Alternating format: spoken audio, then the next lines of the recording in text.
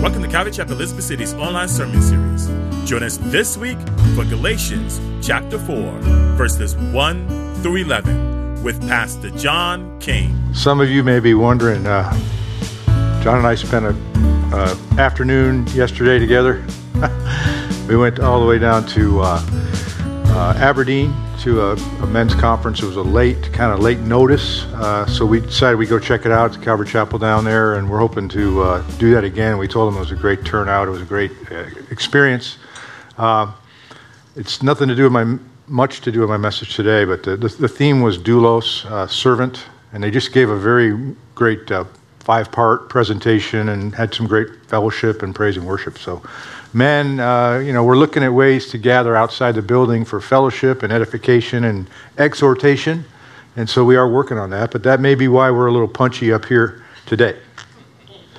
As far as men's prayer, I actually wanted to give credit to Doug and Eric and Anthony, because they're the ones who really, you can say it was my vision or whatever, but I will say that when you're in a church of committed believers who devote their lives to God's Word, the pastor is often in a position of kind of looking around and going, wow, that's amazing, the work that God is doing. And you don't never attribute it to yourself. You never take the glory for yourself, because God doesn't share that.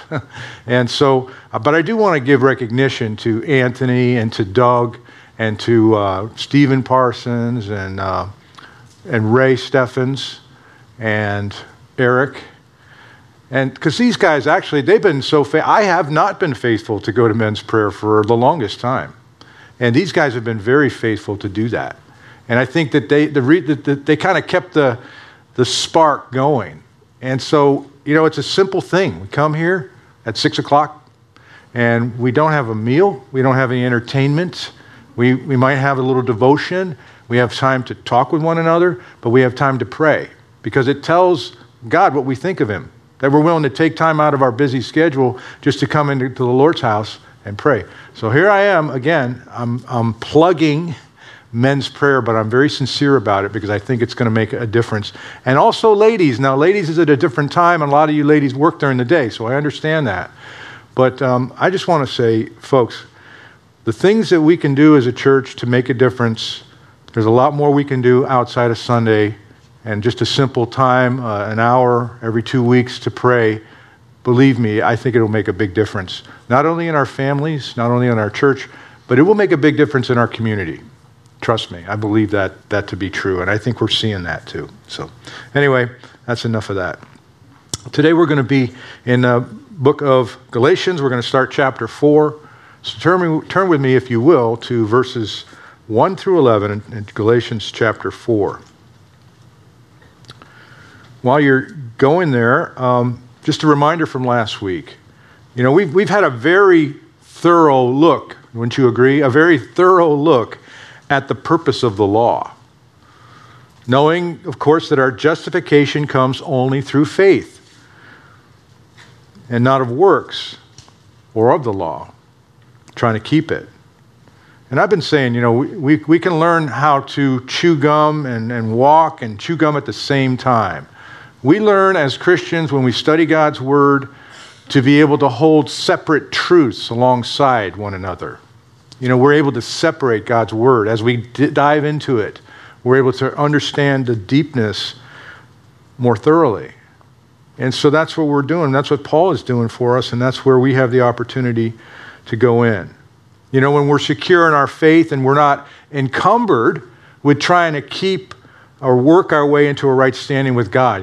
God, I messed up again. God, I can't seem to get it right. Will you please forgive me? Help me get back to where I need to be. We can know. We have a clear understanding.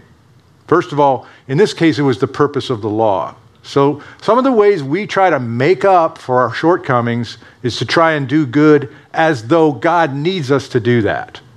And so Paul is trying to change that way of thinking with these false teachers that have come into the church. But it's also in our mindset. We tend to want to, play catch up. And Lord, I know I'm going to do better. I'm going to get back to whatever I need to do, whether it's prayer or devotions or whatever. And those are good things. But we need to understand where we're at to begin with. Our right standing with God. because that will free us up to want to do these things without this yoke of legalism on our shoulders. Amen?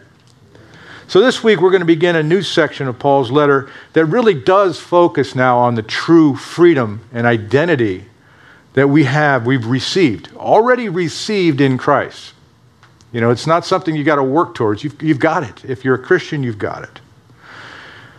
Why? Because God's salvation goes far deeper than enabling believers to escape judgment. You know, that's the basic things of our faith.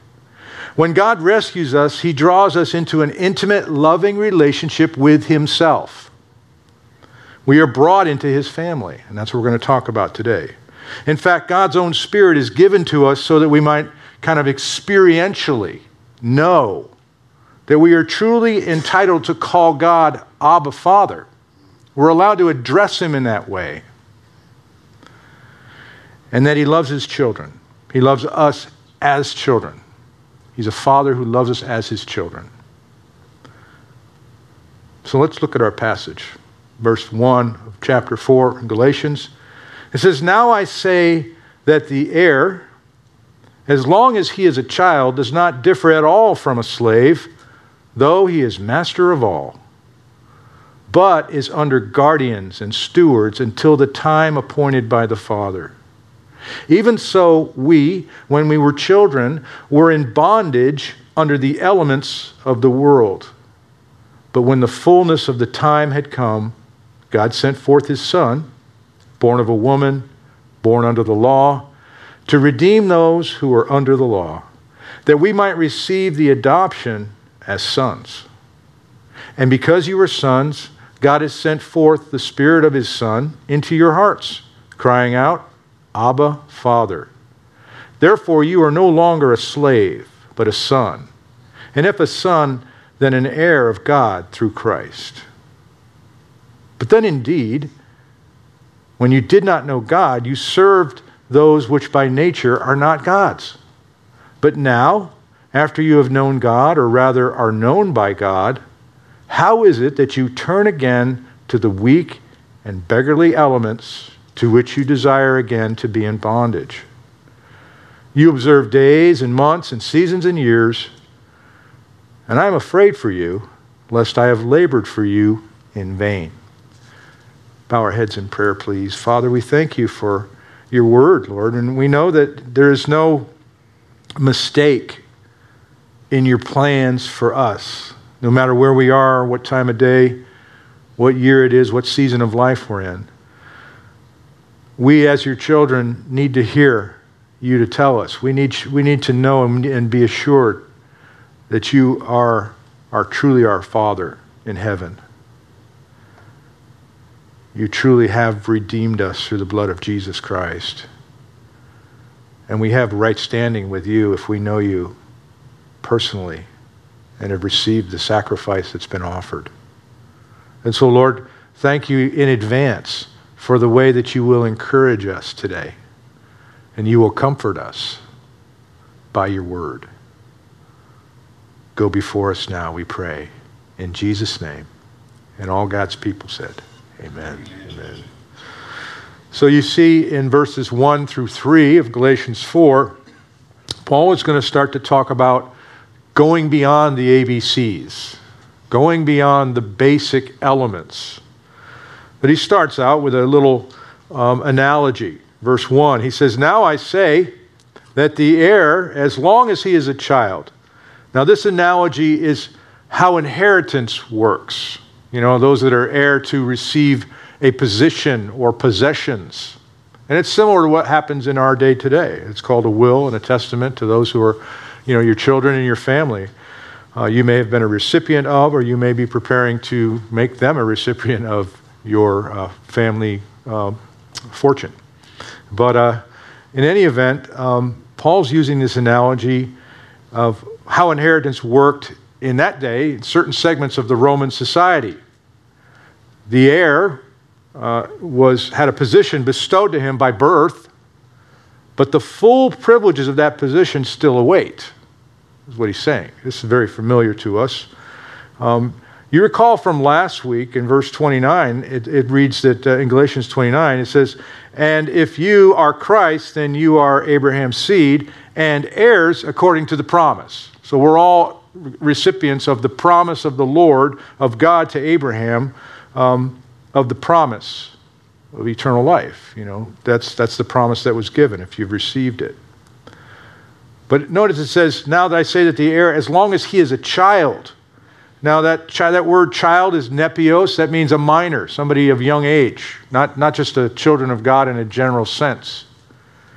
And he says that he does not differ at all from a slave. Well, why is that?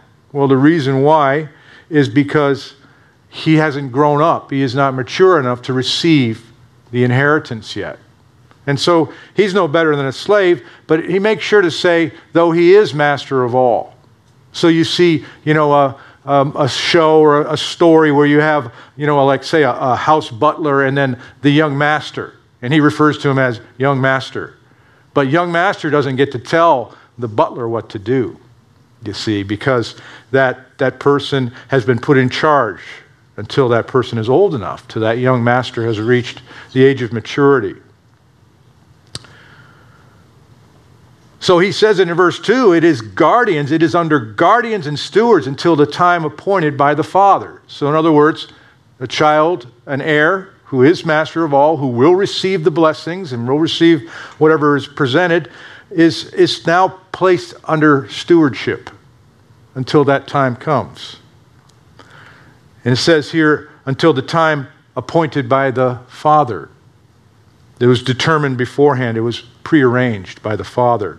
As though a father sets out his last will and testament and says, I don't want my son Joe to receive my family fortune until he's over the age of 30, because at this stage in his life, he'll blow it all. I mean, that's common. You see that all the time. So it's determined beforehand. Now, even though the position of true sonship has been established, it's been established. During the formative years of growing and maturing, the heir is under protective custody until the set time appointed. Even so, verse 3, when we were children, we were in bondage under the elements of the world. Now he's going to compare, in the spiritual sense, what it was like now that we've received the promises. He's looking back to what it's like before you were in bondage, when you were in bondage. It says, even so. In other words, we also, having provided this illustration of how a minor's inheritance is administered, he begins to bring out the spiritual truth concerning our spiritual condition. Galatians 3:26, this is a fact. In Christ, you and I are sons of God through faith in Jesus. As we said, Galatians 3:29, we are also heirs according to the promise. So we're not only in the family, but we're going to receive the promises of the blessing. We're heirs of the blessing. It says, when we were children. Now, this is sort of a metaphor. When we were childish, when we were untaught, we were unskilled. I didn't know these things. In what? In what way were we not taught? Well, in the true meaning and experience of the father-son or father-daughter relationship that we have with God. A lot of people are hurt by family pain and tragedy. They're hurt by the fact that they don't see God as a father because their father wasn't right. Things weren't right, whatever the situation. And so a lot of people have a real hard time, and they struggle mightily with seeing God as a father. And Paul's saying, look, we need to understand these things. Now, you recall from last week when we said that one of the law's purposes was to be as kind of a guardian and to watch over us until we're saved by faith. An interesting thing about God's big picture plan that he has for all those who will come to know Christ. You're held under the law. The Jewish people were held under the law until the Messiah came. But the same is true for all of us. And we talked about evangelism and how the law works, the Ten Commandments. And Paul says this, though. He says, you were children and you were in bondage to the elements, under the elements of the world. What is he talking about? The elements of the world. the stoicheion. Now, the literal interpretation for this interesting thing, elements of the world, he's going to talk later about their low status. He's going to call them beggarly elements. The interesting thing about it is stoicheion, it's literally the ABCs. It's the simple building blocks that you could set in a row for whatever situation. But in this case, it's basic spiritual principles. You see, the ancients would consider a person's destiny to be somehow connected to the times and the seasons, or controlled by the sun and the moon. These are basic spiritual, not all scriptural, principles. It's just general thought. David Guzik, he talks, I like how he presents kind of our modern and postmodern philosophy in a sense. But he says the idea of the ABCs of the universe, these general principles, is important. And he says if there is any ABC of the universe, if it is true, these elementary principles, you and I must break free of them. And it's stressed upon this pagan religions as much as Jewish law. As much as the law was a basic understanding, a foreshadowing of things to come, so in a sense were these pagan beliefs. So it kind of encompasses everybody, even though he's specifically talking to the Christians at Galatia. It's called the principle, you've heard it before, of cause and effect. We may call it, karma, or you get what you deserve, or what goes around comes around. I mean, we all hear these phrases. We may even use them. Yet it rules nature and the minds of men. Everybody can be a little bit philosophical at least, right, about life. In general. You don't have to know anything about the Bible. We live under the idea that we get what we deserve. And when we are good, we deserve to receive good, and when we are bad, we deserve to receive bad. I mean, that's just kind of the general principle. And Paul's trying to say, look, that's basic stuff. That's nothing compared to your standing in Christ. You need to get off of that. Now, another aspect, very simply, when you talk about the elements of the world, it can refer to all the things that men use to get right with God, to secure favor and his approval. And it refers to anything that man uses to justify himself before God. Any approach to God that is taken by man by his own energy and his own effort. I can do it. You can do it.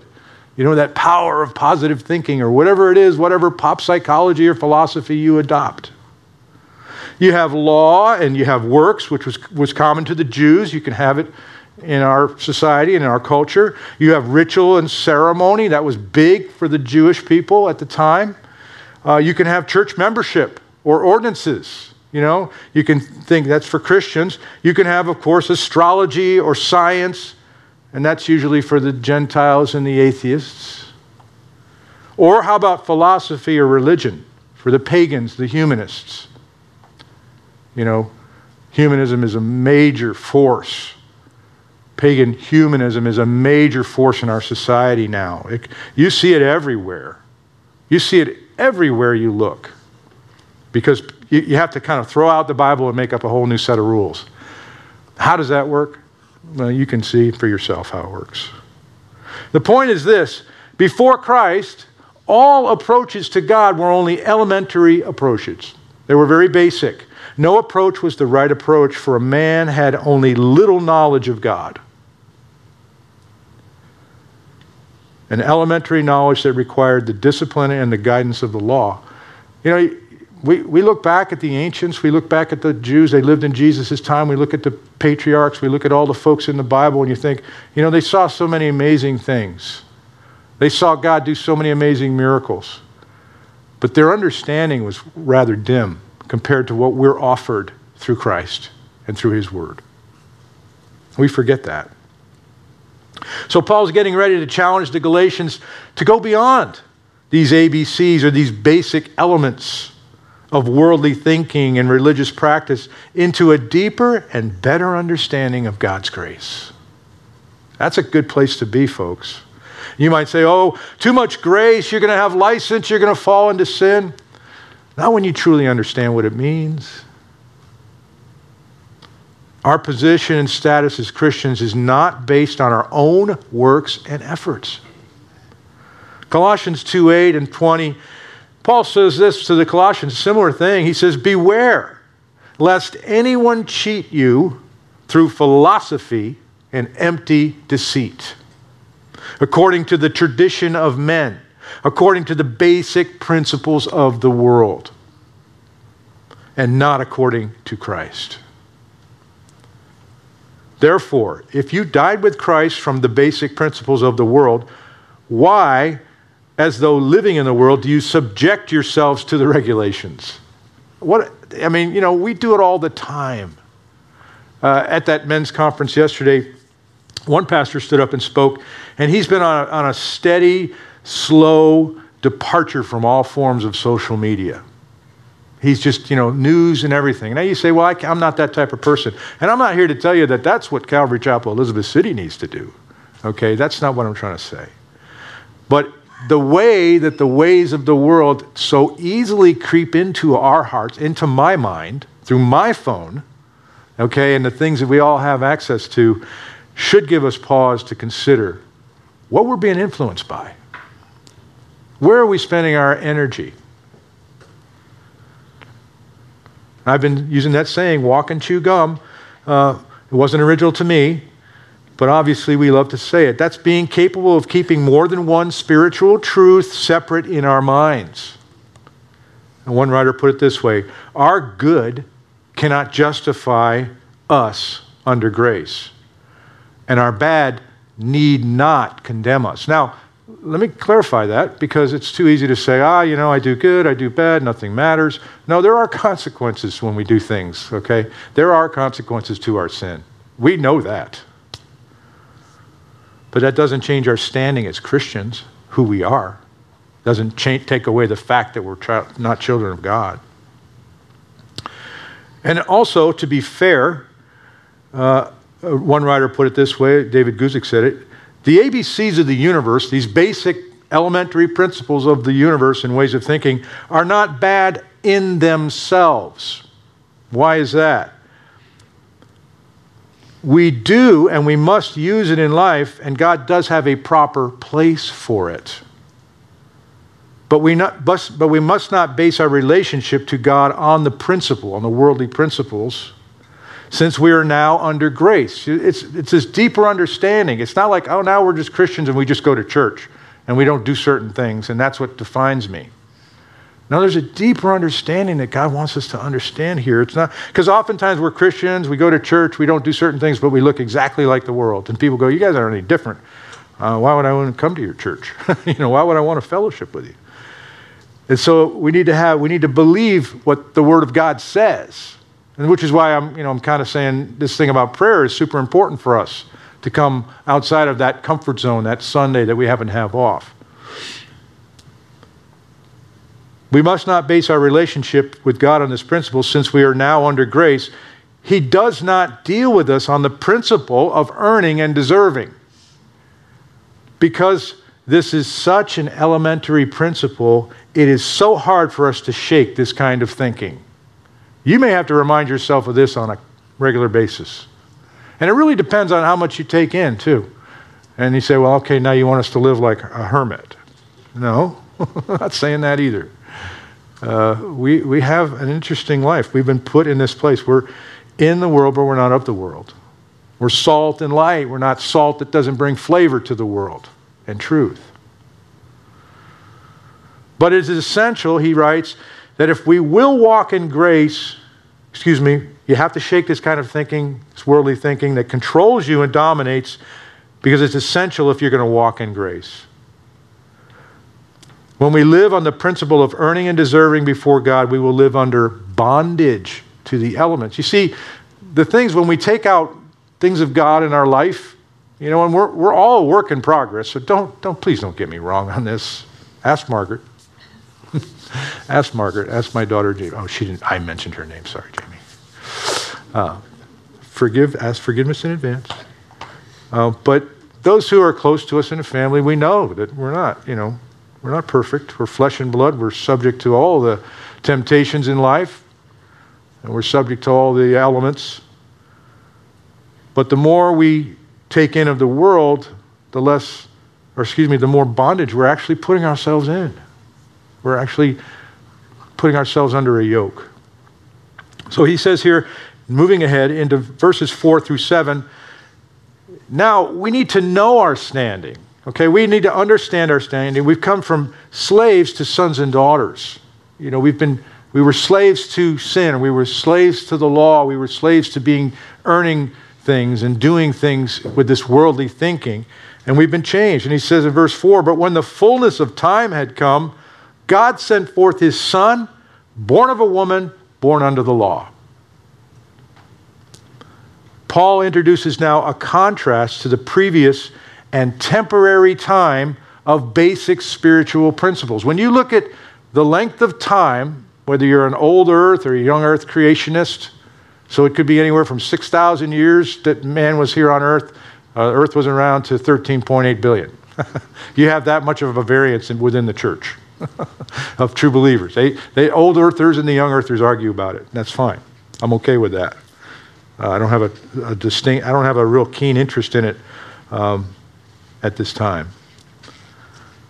But when the fullness of time to come, so Paul's introducing this previous time, and now God will perform a divine act, not just a random event, okay? This is a pivotal moment. This is, what got us where we're at today. God's plan of redemption. And we should not miss, Leon Morris says, we should not miss the emphasis on the divine act. Keep in mind that these things don't just happen. Paul is not saying that Jesus decided to start a new religious movement, which is what secularists will say. Those who argue against the Bible will say, Jesus was just a good man and he started a new religion. That's not the case. He is saying that God acted in Christ. God, supernatural, God of all creation, God the Father, acted in Christ. And when he does, here's what we have. The fullness of time. He sent forth his Son, born of a woman, born under the law. Those were the circumstances. Now you look back at history, and many scholars point out the time for this transition from law to grace. And that's what it was. It was a transition in God's timing from the age of the law to the age of grace that we are presently in until Jesus' return. Then it's going to be judgment time, which is why people need to be ready. But when you look back at history, you could say, well, why didn't he choose a different time in history? Why did we have to go through all this stuff? Why couldn't he have done it sooner? Jesus come back sooner. And you know what? That's up to God. But we do know that it was a time when Rome had brought relative peace and stability throughout all of the known world.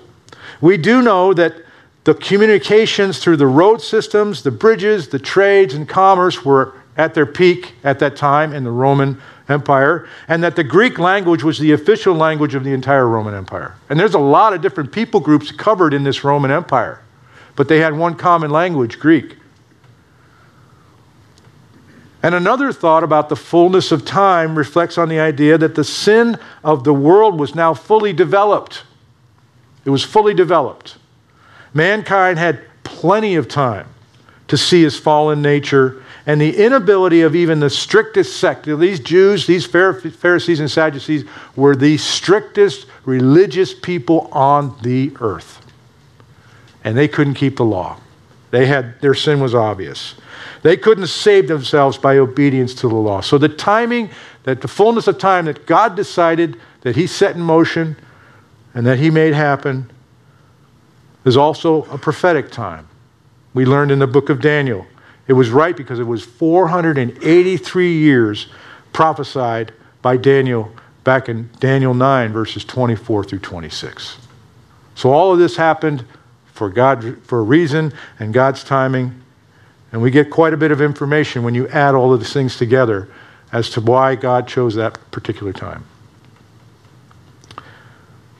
One writer put it this way: the world was full of people who were spiritually starved.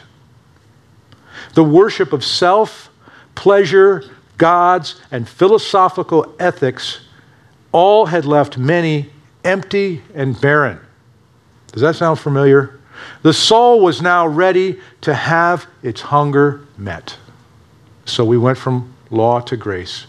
When he sent his son Jesus, he sent him forth with a purpose and with divine authority. His son was not adopted. He is the one and only Son of God. Everyone else is an adopted son or daughter. But Jesus Christ is the one and only Son of God. He's not an angel. He's not a great leader of men. John 6:38, Jesus said, "For I have come down from heaven not to do my own will, but the will of him, the Father, who sent me." So he was sent forth, born of a woman, genomai, born of a woman, to come into existence. Now, your King James Version said he was made. Jesus was made from the virgin womb to the world. Not just a virgin birth, but the reality of God, him being born from a woman and his now incarnation. God in the flesh. Jesus, the eternal Son of God, had become a human being. John 1:14, and the Word, Jesus, became flesh and dwelt among us. And we beheld his glory, the glory as of the only begotten of the Father, full of grace and truth. He was also born under the law. Because he was Jewish, he was subject to the same Mosaic laws. And another hint for you and I, because we can think and chew gum, we can talk and chew gum, that the law in and of itself was not evil, because if it was, he wouldn't have been subject to it. Amen? But he was born. So Adam and Jesus, we talk about now Adam. Now Adam and Jesus were both made men in the sense that God had a direct supernatural intervention in the making of the first human, Adam. That's what that means, man, Adam. In a similar sense, God caused Jesus to be conceived by the Holy Spirit. 1 Corinthians 15:45, and so it is written, the first man, Adam, became a living being. The last Adam, Jesus, became a life-giving spirit. So Jesus was born subject to the law as a Jew, but he was made by his Father's appointment and his own free will, subject to the law to keep it all. Jesus kept it all, the ceremonial, the moral, and he kept it perfectly for us as the representative of man. Now he is going to take over the representative man. He's going to, usurp the Adamic nature, the sin nature that we're all born with, and now Jesus is representing man to suffer and to exhaust the full penalty of the entire race's violation of it. All of humankind, right there on the cross. And so what did he do? He was sent, he was born of a woman, he was subject to the law. Verse 5, to redeem those who were under the law. To ransom or to buy off by Christ's death on the cross. He bought our freedom for those who were enslaved by the law or any system of false belief and sin. Any system, whatever it is, not just for the Jews. Of course, the law was given to the nation Israel. It was given to the Jews. But anyone else under bondage through false gods, through philosophy, whatever it was, Jesus came to buy that, to purchase that. And here's the desired outcome, that you and I might receive the adoption as sons. See, that's why he came to pay the price, that we might receive the adoption as sons and daughters.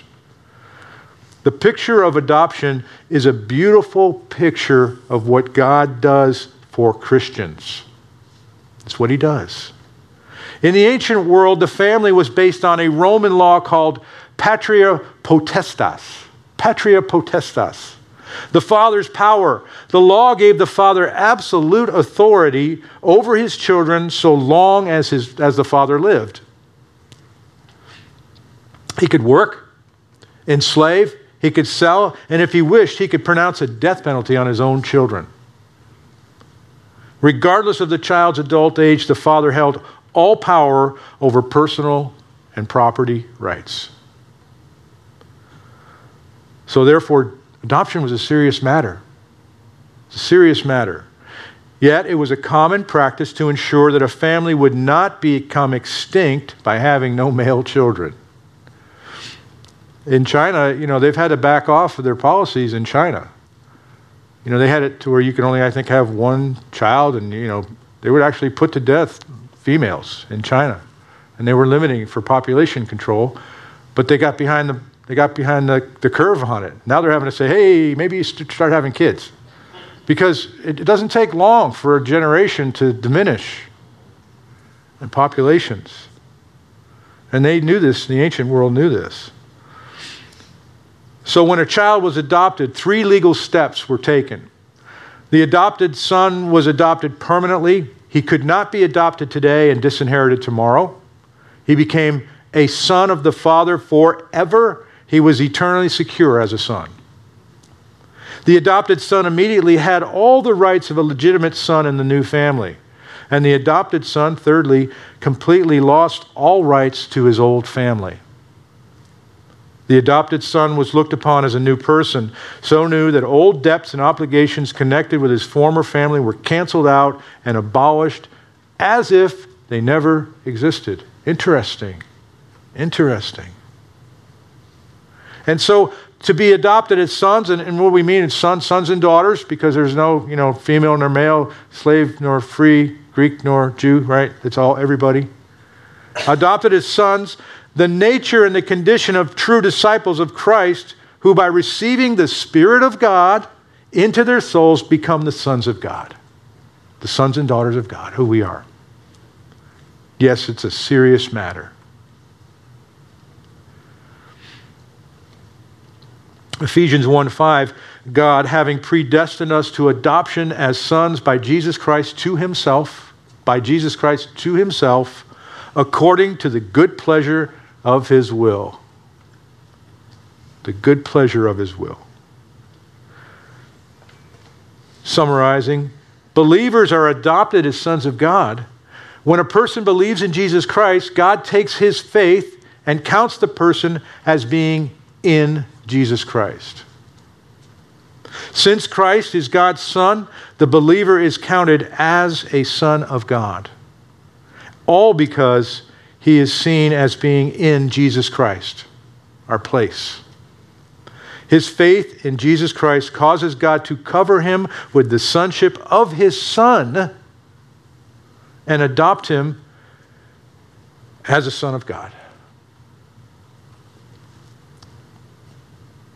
Amen?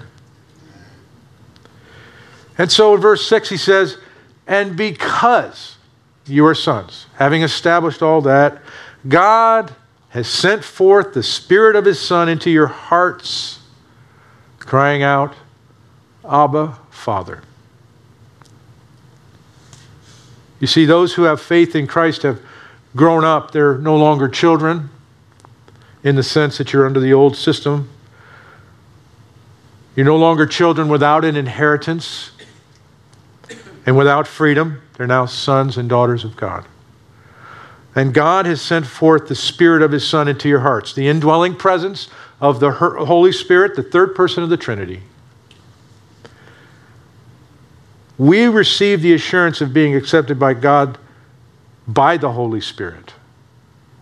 We receive that assurance. Why? Because we can cry out Abba or Father. Aramaic word for father, Abba. It's often said it's like daddy. It's that intimate. And you say it like you mean it, but not because you have decided to affirm this truth necessarily, okay?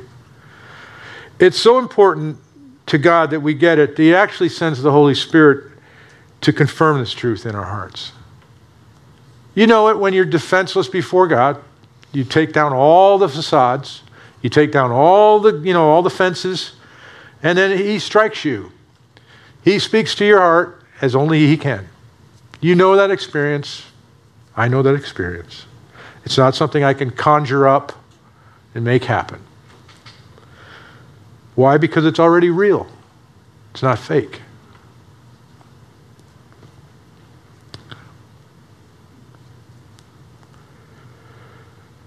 And besides that, if we were still slaves, we would never, ever be permitted to call our Master Abba, Father, would we?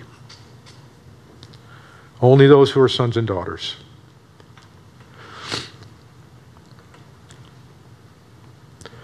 And so he says in verse 7, therefore you are no longer a slave but a son. This is proof positive. Folks, let your confidence rest right there, if that's you. If you're a son, then you're an heir of God through Christ. Believers are made heirs of God, but note they are heirs because they are sons of God. Both sonship and heirship come through Christ and through faith in him. So at the perfect crossroads of human history, Jesus Christ became the center of human history. Just at the right intersection of religion, politics, culture, and economics, Jesus brought about a spiritual revolution that would change the world forever. Chuck Swindoll. Not only do you and I need to understand our divine calling to take up our cross and to follow Jesus, knowing that it's not all a bed of roses, okay, with all of our problems solved and our needs met, our material health and wealth, none of that. In fact, it will include tribulations and there will be some degree of persecution. But we also need to understand our identity and true status as God's sons and daughters. Why? Why do we need to understand that? Because our flesh can and will fail us through the pride of self-effort or the crushing defeat of reality when the hard times come.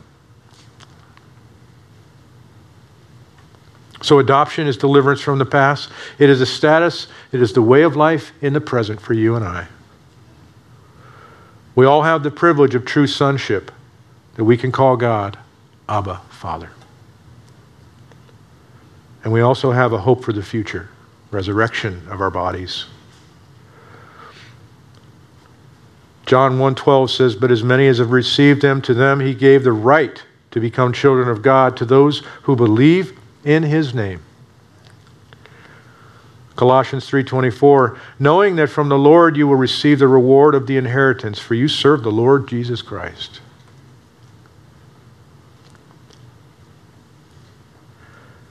Somebody might say, well, you know, we're all children of God in one sense, right? I mean, we're all God's children, and that's true. Because we're also his offspring. Acts 17 talks about that. But also, those who don't know God, you know, your father, John 8:44, you're actually, Jesus said it himself, you are your father of your father, the devil. And the desires of your father you want to do. He was a murderer from the beginning and does not stand in the truth because there is no truth in him. So you can be a child of the devil as well, and that's what you are apart from Christ. Even though God created us all in his image. Martin Luther put it this way about the expression, Abba, Father. He said, let the law, sin, and the devil cry out against us until their outcry fills heaven and earth. Just let them shout it out. The Spirit of God outcries them all. Our feeble groans, Abba, Father, will be heard of God sooner than the combined racket of hell, sin, and the law. Martin Luther. Yeah. Amen. Whew. Amen. How true. In closing today, we're going to finish with verses 8 through 11. You see Paul's concern after he's explained all these things. You see Paul's concern, He says, but then indeed, when you did not know God, you served those which by nature are not God's. Again, reminding them of the fullness of their identity in Christ, he reminds them now of their life before salvation. Doing what comes natural as natural men and women do. You served those which by nature are not God's. This is called success, recognition. This is called pleasure. But what this does is it ultimately leads us to excess, to emptiness, and addictions. He says in verse 9, but now after you have known God, or rather have known by God, how is it that you turn to the weak and beggarly elements to which you desired again to be in bondage? Why do you keep going back to this stuff? Anyone who's ever experienced or witnessed the power of substance abuse or addiction knows how frustrating it can be to see somebody relapse and come back under the power of chemicals, under the power of substance. or a lifestyle, if you will. Here we see that it's quite possible to be addicted to the spiritual substance as well, not the things of God, but sort of like a new drug, by approaching God by the law and good works. Bondage to the law is the same as bondage to pagan gods, because neither has the power to save or to bring spiritual liberation.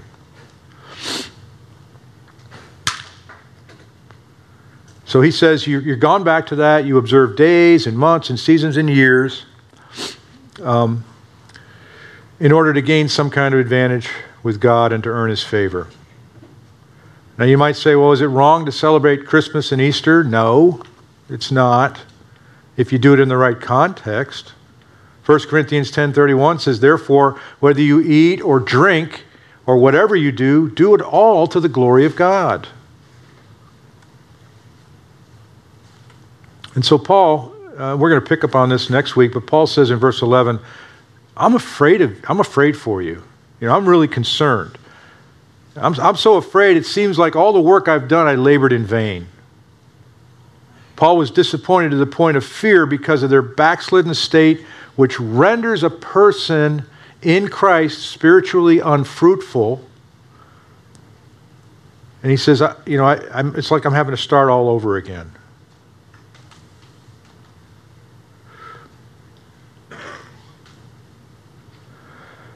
So in closing, as we get ready to have a meal, and good thing we're going to be eating inside. I'm sure it's pretty darn hot out there.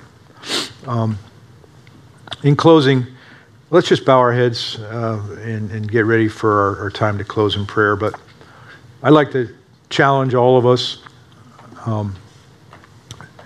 Consider, what things you can do for your spiritual walk with the Lord. How much time in solitude do you spend? And I don't mean time in loneliness. I'm talking about time in solitude so that you can take that time to listen to God and you can take that time to pray. The question for you and I is, do I delight myself in Him, in the simple presence of God? Am I committed to refusing to allow myself to become a slave to legalism or self-effort? Or have I muddied the waters of my salvation?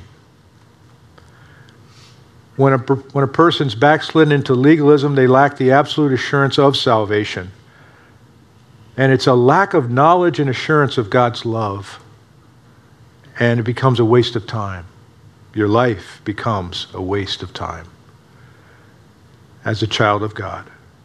And Paul says, why? Why do you want to go back to that?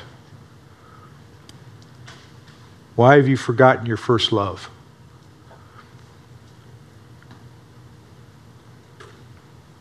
He says that because he knows that every approach to God, apart from simple faith in Jesus Christ, is destined to fail. So while we've got our heads bowed, there may be people here today that have found themselves in a place of distance from the Lord. How we appropriate the things in our life and the directions we go in life, you can ask us when we're in that state, about God, and we won't be able to tell, we won't be able to share about God's love and the fullness and the assurance we have because we feel so distant from our Lord. And I just want to say, if there's anyone here who has that sense in their heart, that sense of being distant or abandoned by God, that is not true. The Scriptures have just told us that you are a child of the Lord. You are a son or a daughter. You have been redeemed and you do have an inheritance from Him. And He awaits your call. He awaits your desire to reach out and call out to Him as the Spirit that indwells you would say, Dad, Father, can I come before you, Lord? May I come sit at your feet? May I experience your love and your goodness again? And the answer is always going to be yes, if you truly seek the Lord. He's not going to leave you, never leave you, nor forsake you. He cannot do that. He will not do that. That's not His nature. And so I would say, during this time, maybe we'll close with a song here in a minute. I'll stop preaching. I'll stop talking so much. We'll dim the lights. We'll close with a song, the closing song. and we'll just have a time with the Lord again on that. Amen. Thank you for joining us today for Calvary Chapel Elizabeth City's online sermon series. Join us next week as we continue through the Bible, book by book, verse by verse, line by line. God bless.